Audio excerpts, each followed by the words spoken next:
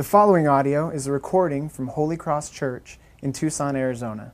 For more audio and information, please visit holycrosstucson.com. Let's turn to God's Word, and we're going to be reading out of 1 Peter chapter 1, starting in verse 3. We continue in our series through the book of 1 Peter, this verse-by-verse series through the book of 1 Peter as we started off the year. And remember, this is God's Word as we read it. It's His authoritative Word. It's given to us for our hearing, for our righteousness, for our growth, and for our faith. So let's read starting in verse 3. Blessed be the God and Father of our Lord Jesus Christ. According to His great mercy, He has caused us to be born again to a living hope through the resurrection of Jesus Christ from the dead, to an inheritance that is imperishable, undefiled, and unfading, kept in heaven for you, who by God's power are being guarded through faith for a salvation ready to be revealed in the last time. In this you rejoice, though now for a little while, if necessary, you've been grieved by various trials, so that the tested genuineness of your faith, more precious than gold that perishes, though it is tested by fire, may be found to result in praise and glory and honor at the revelation of Jesus Christ. Though you have not seen Him, you love Him. Though you do not now see Him, you believe in Him and rejoice with joy that is inexpressible and filled with glory, obtaining the outcome of your faith, the salvation of your souls. Well, last week we heard an introduction to the book of 1 Peter, this letter written by the Apostle Peter to Christians everywhere and in many different places. And Jesus told His disciples that their allegiance to Him before Jesus was crucified and left the earth, He told them that your allegiance to me will put you on a collision course with the values and passions and desires of the culture. And so by following me, you'll be in opposition to many of the virtues and values of the culture. And this was true then, thousands of years ago, and it's true even today. And 1 Peter is the perfect guidance for those of us that desire to maintain our conviction and allegiance to Jesus and also engage in the world with love and hope and humility and compassion to those who don't know Jesus. And so this is great for us who say, how do I stay true to Christ and true to the Bible and read it and maintain my allegiance to Him, but also love my neighbor who doesn't know Him? And that's why we're going through this book, because we think it is great guidance for us. The Christian is an alien in this world, we learned last week in our introduction, but we are not to alienate the world. We are different from the world, but we are not to isolate ourselves from it. And so our teaching series for the next several weeks will be to orient our hearts and minds around this theme of engaging with the culture, with hope and humility and wisdom as followers of Jesus. And so First Peter shows us in our passage today this two-part reality for the Christian as we engage in this. And this two-part reality has been called this. Here's the phrase. It's the phrase, the already and the not yet. And this phrase we are going to see in various ways throughout the book of 1 Peter. And this is not a question and answer. Like, for instance, it isn't, is this U of A game over already? No, not yet. It's the fourth overtime, okay? But rather, it is a reality of the gospel. There is an already and present reality that we enjoy of the gospel. There's a truth that we have right now as Christians that we live in. We have an identity that is present and real, that we're empowered. It's functional today. And then there's a not yet part of the truth of the gospel, reality of the gospel, that has not yet been completely fulfilled, and so we long for this. We long for this completion of this future fulfillment of the blessings of the gospel. And so 1 Peter says, I want you to realize this idea. If you want to engage in the world and maintain your allegiance to Jesus, as we're going to learn what that means as we walk through this book, you're going to need to know this term. And so I want you to adopt this term. I want you to learn about it today. I want you to put it in your vocabulary, and I want you to understand its meaning and operate out of this idea that the gospel is real today for you, and yet there's also something that we long for that hasn't yet come. And if you do this, I believe it'll help equip you and encourage you and strengthen you in how you love Jesus and love your neighbor, who might not know Jesus yet or hates Jesus now or whatever. And so the first is the blessing of the already. The already is found in verse 3. If you want to look at that, blessed be the God and Father of our Lord Jesus Christ. According to His great mercy, He has caused us to be born again to a living hope through the resurrection of Jesus Christ from the dead. The blessing of the gospel is now. There is something that God has done in the past that has a present reality. The power of the gospel to forgive and to make us new and to bring new life out of a dead heart that does not know God as a result of sin. To unite us with Jesus in a relationship that is described as a bond of unity and friendship and peace and love forever. This is something that we experience today. God has acted in the past on our behalf to bless us in Christ, and we experience that truth right now with full power, with full new life. It's not something we long for in the future. We are adopted into His family. There's a quality to the gospel, a quality that calls it a gift. It is a gift of His grace based on a relationship with God, rather than a form of payment for a work done. You see, this is the quality of the gospel. It isn't a form of payment for the work that we've done. So if you have an employee or you have a job, you do the work and then you are paid for that work. The quality of the gospel is something that is not like that. It is a gift that is given. And because of that gift, it's established on the relationship with God rather than the form of payment. It says that we are born again to a living hope. We are born again. And I don't know what kind of baggage you carry today with that phrase, born again. Maybe it's a term that you are completely comfortable with. Maybe you love that term. Maybe you have a little discomfort or unfamiliarity with that term. You don't want to bear that term because it might label you as a religious fanatic, right? You don't want to be the born-again Christian that is just this fanatic, this religious nut, okay? Or maybe you just love this term and it's very warm to you and you have no idea what I'm talking about. Well, whatever it is, leave your baggage at the door. And let's look at this phrase, born again, what it means to be a born-again Christian, and see it in the beauty that it really is. And to do that, I need to exercise my $30,000 seminary degree and bring some Greek to you, okay? All of that for this, so that you can know what is going on in this passage. And it is amazingly beautiful. You're going to love it. The phrase, has caused us to be born again, is a verb that grammatically speaking is in the aorist tense and the active voice. Here's where we go. All right, ready? We'll give you some credits for this, okay? Some Greek grammar credit. The aorist tense, it's a verb that's talking about something that was done in the past in a definite moment that has present reality today, okay? It refers to a past event that has a present reality. God did something a long time ago.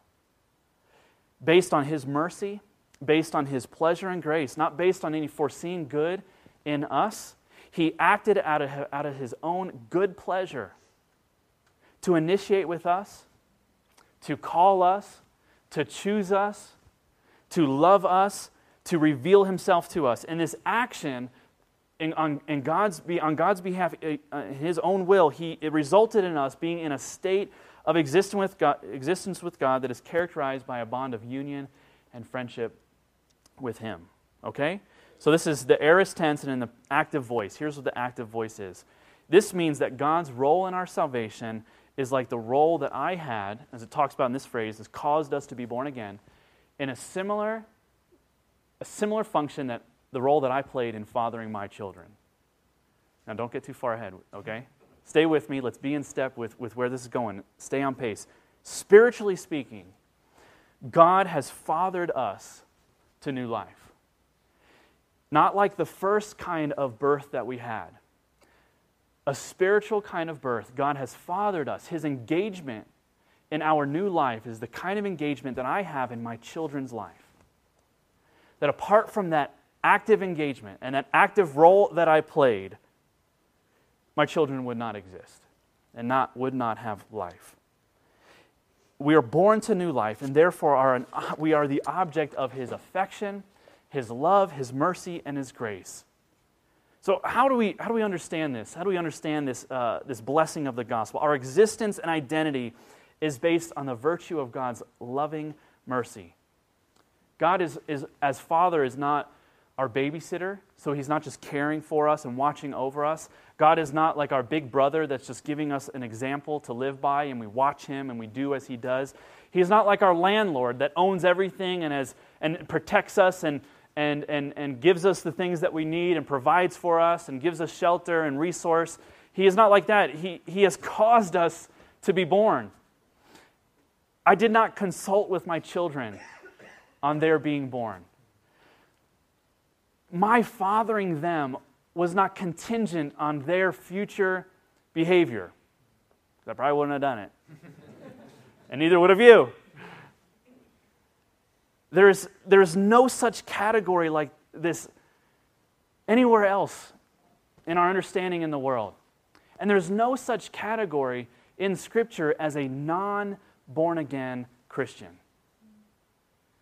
The Christian is the one who has been fathered, brought into existence, a new identity, a new life by the gracious initiation of our Father.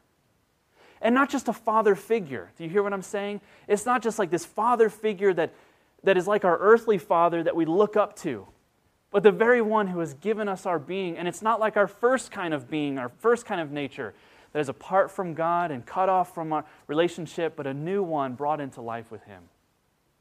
Is that worth $30,000 for you? To understand what it means that He has caused us to be born again to new life.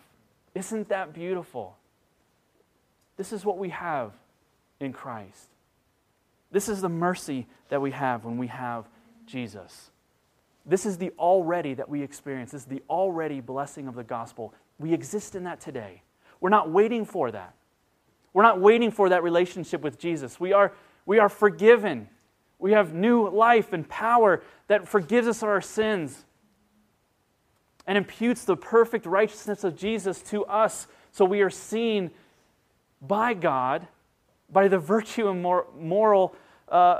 morality of Jesus, as perfect, sinless, forgiven. And then, so that's the blessing of the already. Now there's the confidence in the not yet, because obviously we do long for something else, don't we? Something more, a fulfillment, because it feels like we haven't really arrived yet. I mean, there's still suffering, there's still pain. And look at the already, or the not yet that is communicated in verse 4 and 5. To an inheritance that is imperishable, undefiled, and unfading, kept in heaven for you, who by God's power are being guarded through faith for a salvation ready to be revealed in the last time. Do you see this? There's something that we still wait for. There's something we still long for. There's something, and the Bible actually says that all of creation actually, in fact, groans for this coming, this longing, this fulfillment. We're all hurting. I don't need to convince you of that. Open up the paper, if you can find one. Go on, click on the news, and see what is going on in the world.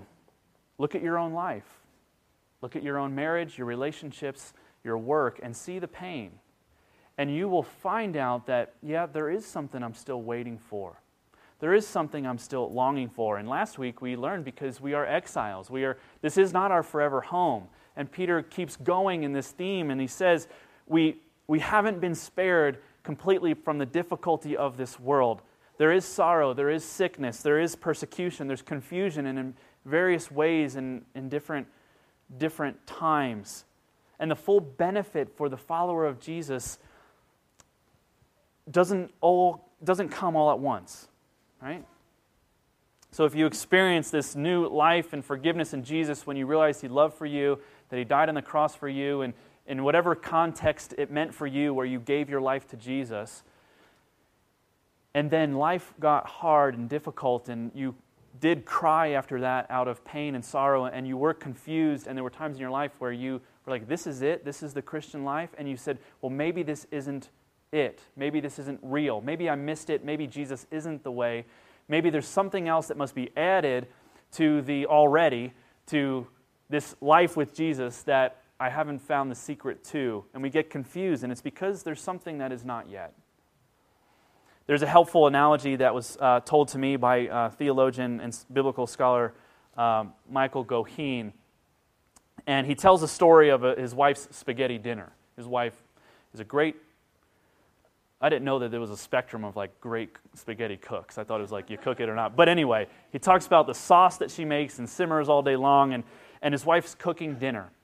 And he comes in before the dinner has been served, and he smells it, and it's deliciously smelling, and he goes over to the pot, and he takes a little bread or something, or his finger, and he dips it in the sauce, and he eats the sauce, and it's delicious, and he is satisfied. And he asks this question, Have I had dinner yet?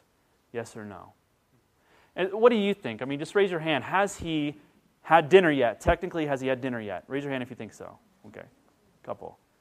Has he not had dinner yet? Raise your hand if you're in that camp. Okay, everybody except like 3. Okay, this is a great kind of test question because you're all wrong and you're all right. Okay, it's the kind of question where both are true. The blessings of the gospel are now.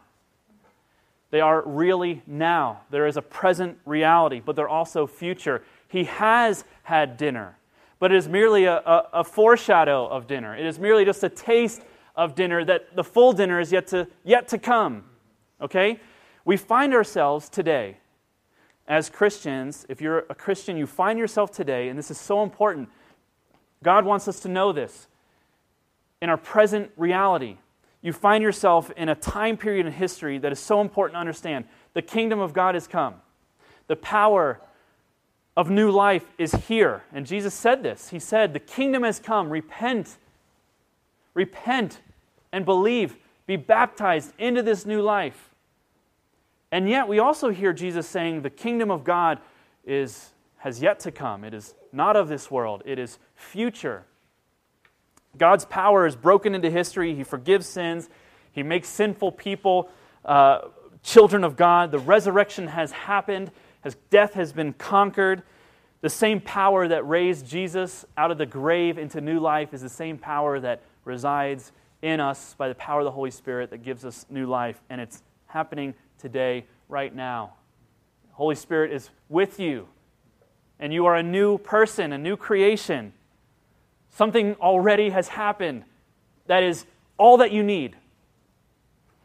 And yet there's something that is also future that we long for. We're waiting for the future fulfillment. And so the Bible paints this wonderful picture, this beautiful picture of the symmetry of God's work in the already and the not yet. God is the one who prepares us for eternity with Him forever by the power of the Holy Spirit. And He is the one who guards us for eternal blessing with Him one day. So you see this symmetry? God is responsible for 2 things, and there's symmetry to it. He is the one that prepares us for eternity, and He's the one that guards us for eternity so that we will encounter that future fulfillment He's promised to us. So it's like consider this dinner party, okay? Just continuing with the dinner party theme. You have spared no expense.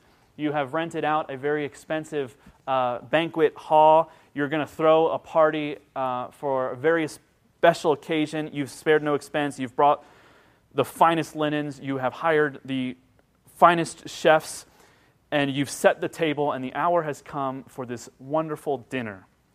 And you forgot one minor detail. You didn't invite anybody. God assures us that He who sets the table and prepares us for eternity with Him is also the one that invites us and brings us to the table. Paul says in Philippians 2, he reminds us that it is God who works in us both to will and to work out for His good pleasure. God initiates with us new life, and He guards us in that new life. He preserves us, He governs us, and He carries out His promise to us so that when that not yet arrives and we long for that fulfillment, we will not be put to shame. We will be with Him forever. This is an important aspect of the gospel to understand, the already and not yet. And you know, we often forget this. What happens when we lose this symmetry of Scripture? Let's say we lose the sight of the already. Let's say we lose one or the other. If we lose the sight of the already, we lose freedom. Consider this. If we're uncertain of our present status with God, if we ask that question, what does God think of me? What is His view of me? What does He think about me today, right now? And not when Jesus comes and heaven comes. I mean, right now. If we do not have a clear understanding of the blessing of the gospel in the already, we will lose our freedom because we will be chronically trying to please God through our merits. We will chronically keeping, one foot in grace. I know He loves me and died for me, but just in case I'm going to keep trying to do good. I'm going to try to please Him. I'm going to walk on eggshells. And we're always going to be insecure, wondering, what does He think of me today? We'll live good lives in order to please Him and earn His favor. We'll always be under the fear of losing His love. Maybe one day that one sin will be too many, and God will finally say, I've loved you, I've been gracious to you, I've been merciful to you, but come on, I got to say no eventually. And we're wondering, when will He say that? Or, instead of seeking to please Him, we will rebel from Him because we will see the end road and we will say, you know what, I'm never going to be that person that can please Him like I should. So I am just going to rebel from Him and I'm going to just create a preemptive finality. I'm just going to rebel against Him, and that's going to happen eventually, so at least it'll be my choice and not His. So when we lose the already, the blessing of the gospel today, we will continually seek to please God through our work, earning His favor through our merit, and not trusting in the work of Jesus for us. But what happens if we lose the not yet? Because we can error in that side as well. We'll lose our confidence. We will misunderstand our struggles that we experience today. We'll misunderstand those struggles for God's lack of care and His lack of presence in our life. We'll put too much hope in our circumstances, and we will strive to find ultimate joy in the possession of our life and the things that are going on today. So when we fail to lose sight of the not yet, the future fulfillment, when life is hard, we will say, God, what is going on? Where are you? I thought you loved me. I thought you cared for me. This isn't what I expected. And so we'll lose confidence in God's promise for us. But there is a way. Thankfully, there is a way to walk forward that will resist the errors of both of these. And Peter says that it is more valuable than gold. He says there's a way that you will not fall into error, that you can have this perspective of the already and not yet. You'll know who you are today, and you'll have joy in that, and you'll have confidence in who you are and what God will do in the future, that you don't need to fear what's going on today. And it's more valuable than gold. You know what it is? It's faith.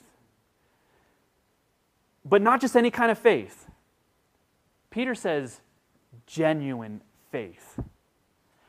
Faith is not just merely believing in God. I have faith that God exists. I have faith that He's powerful.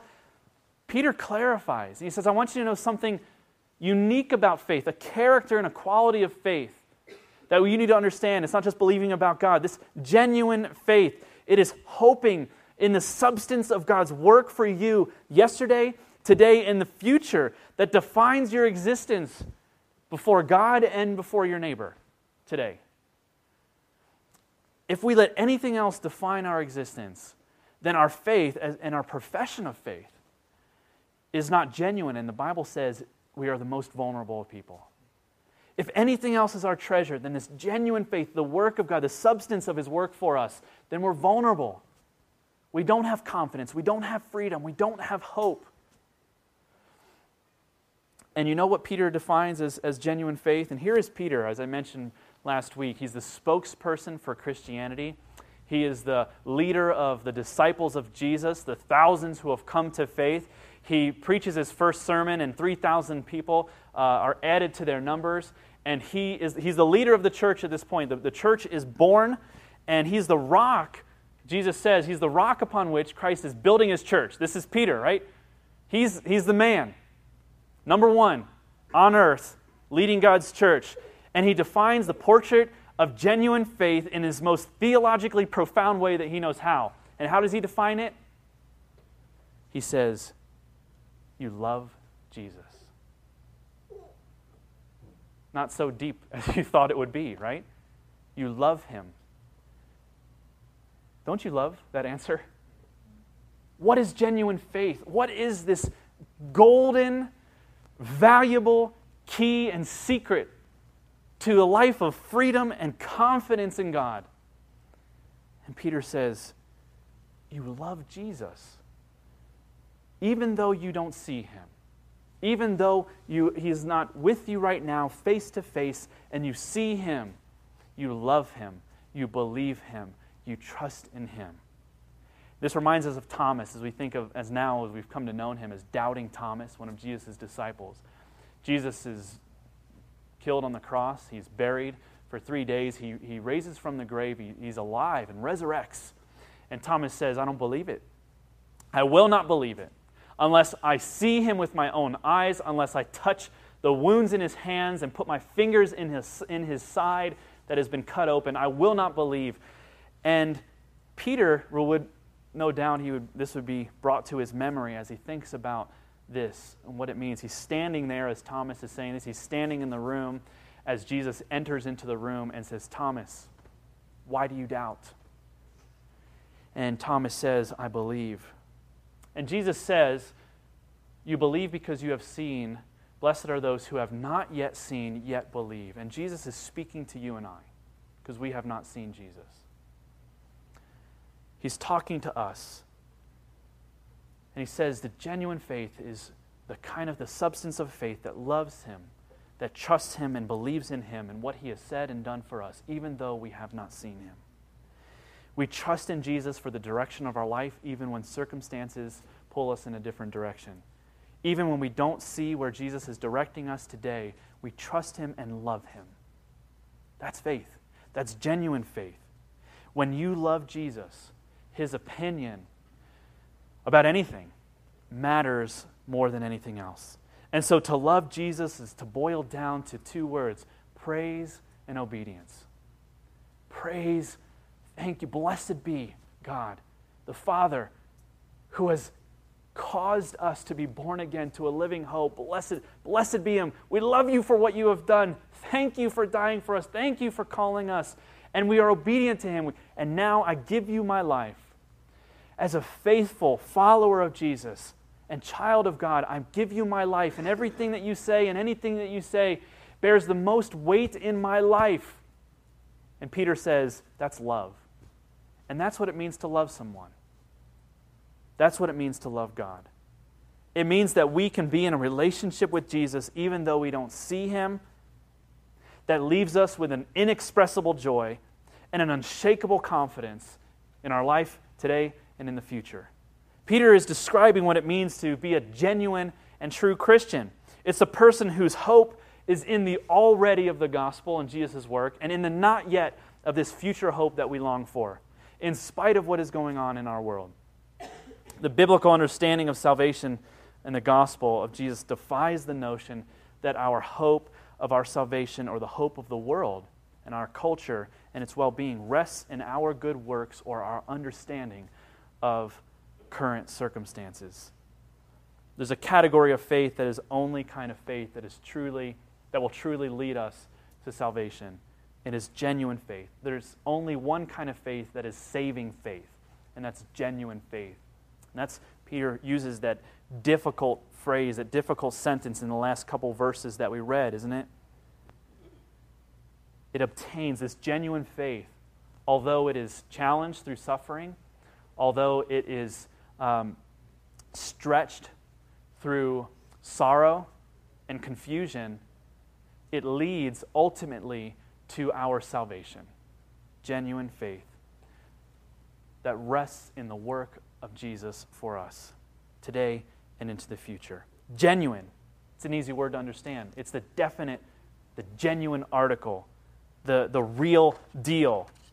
There's no compromise to this kind of faith that hopes in God and loves Jesus. Simply believing God is not genuine faith. simply hoping that things will get better is not genuine faith.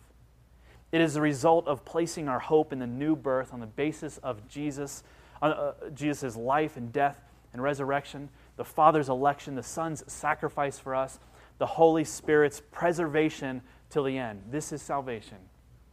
Here's a quote from Pastor Dan Doriani, and he says, "Through Christ we have life, and no force, internally or externally, can destroy it.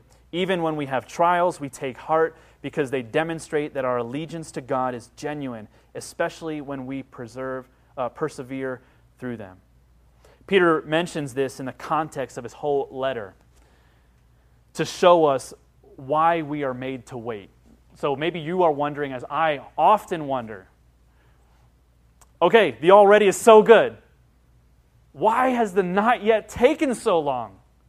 Have you ever been invited to someone's house for dinner? They come over for dinner. I've prepared a nice meal for you. You show up, and the chicken has yet to be thawed.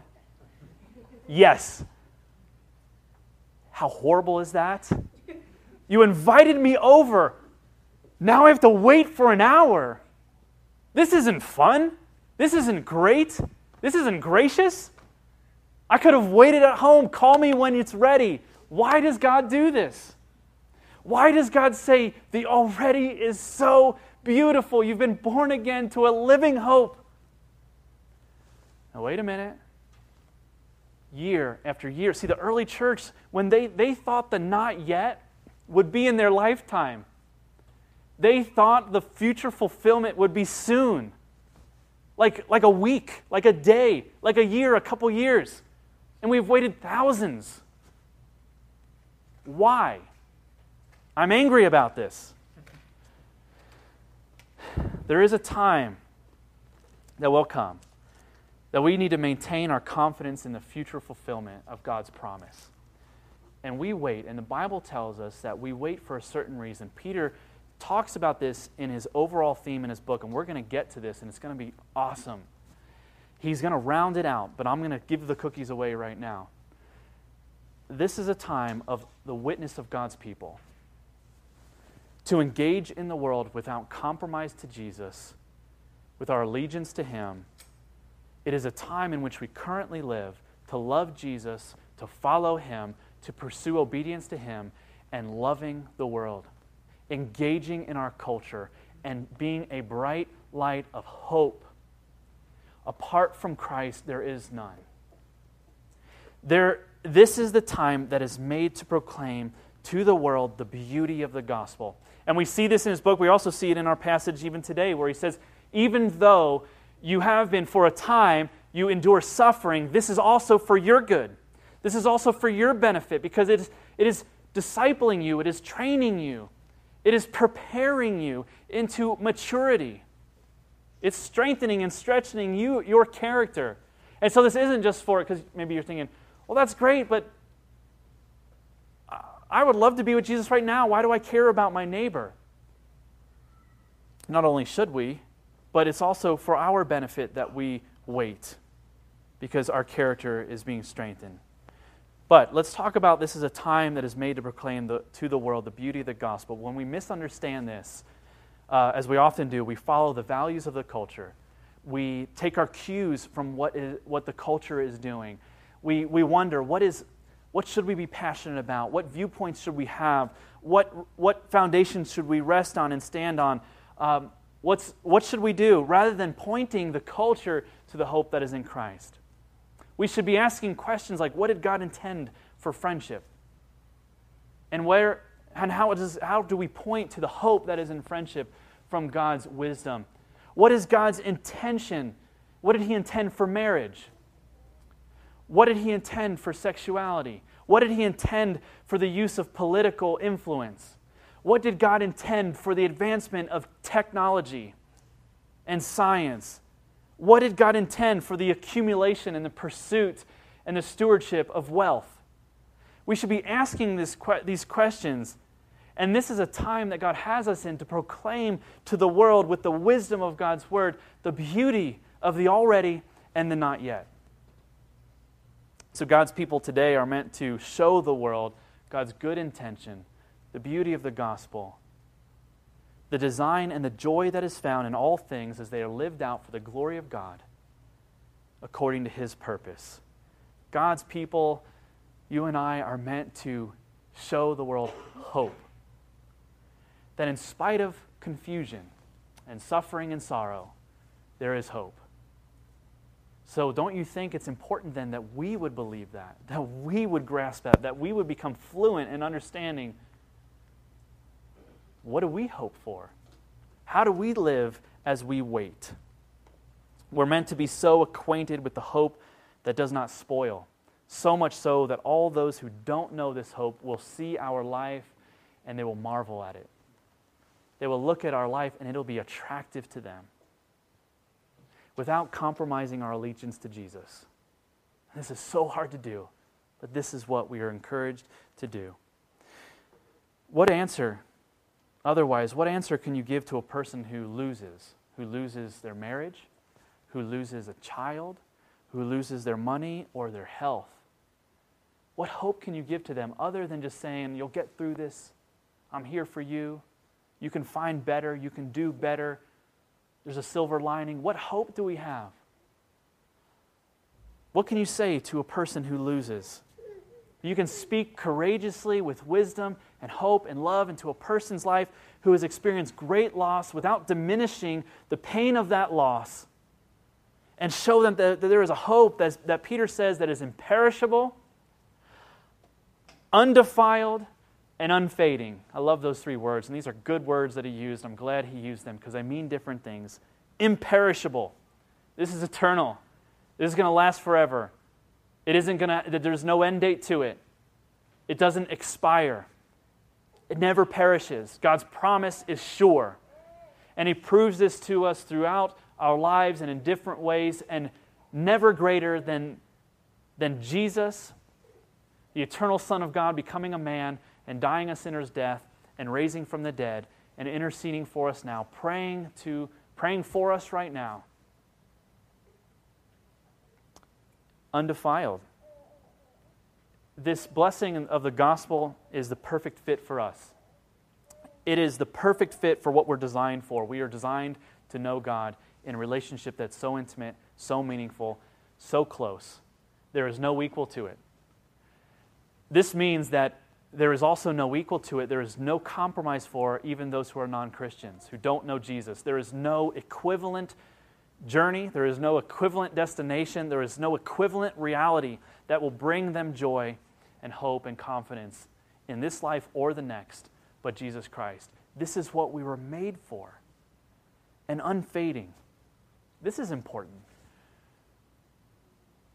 Because isn't there a sense that of eternity with God, that maybe the first couple minutes of this reality with God is just going to be so unbelievable, and it will be the fulfillment of a long-awaited joy, and we will be with Him in heaven, and we will see Him, we will know Him as we are known. The Bible says we will fully know as we are fully known, and we will be overjoyed.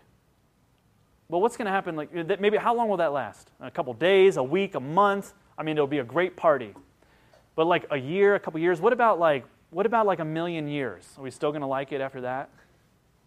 What about like 95 million years? Well, the Bible says, I want you to realize something about the fulfillment of life with God forever. It's unfading. The first taste of the meal is just as satisfying and sweet as the last.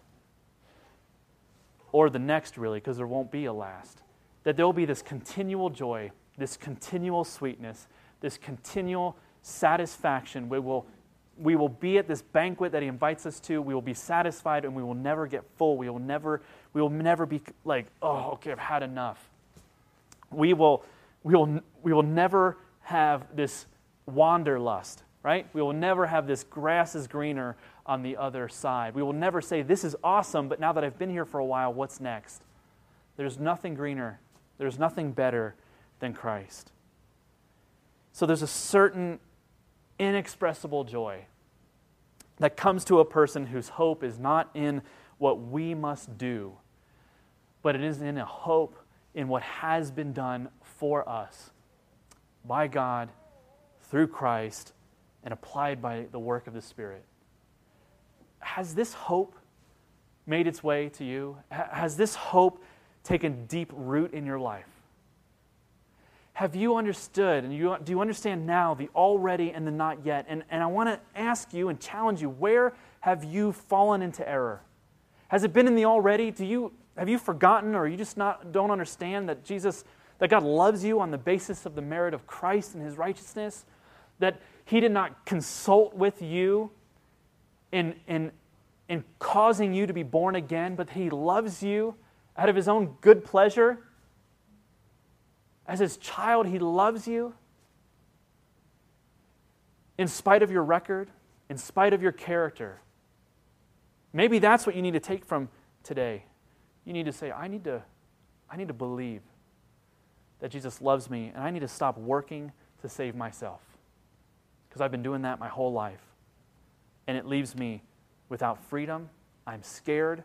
I'm worried. I'm wondering, when will God finally give up on me? Or maybe the error for you is in the not yet. Maybe you are so tied to this earth that everything in your life has to be so comfortable, so right, so put in place that you are really just a result of your circumstances. Your joy is found in your present circumstances. The climate of culture or your work or your present relationships defines your joy and your involvement and your love for others. But what if your hope was in the future promise being fulfilled? What if your hope was in the perfect that is yet to come? What if you're at that dinner party and you look at the chicken and you say, I know that it's still frozen, but it's going to be good, and so I'm going to wait, and I'm going to be satisfied. And so in the midst of my suffering, thank you, Lord, because your promise is certain. I'm going to eat eventually, despite what the evidence gives. Has this hope taken root in your life? Let's trust in this. Let's stay rooted in this. Let's follow the wisdom of Scripture as we go and love God and also love our neighbors. Let's pray.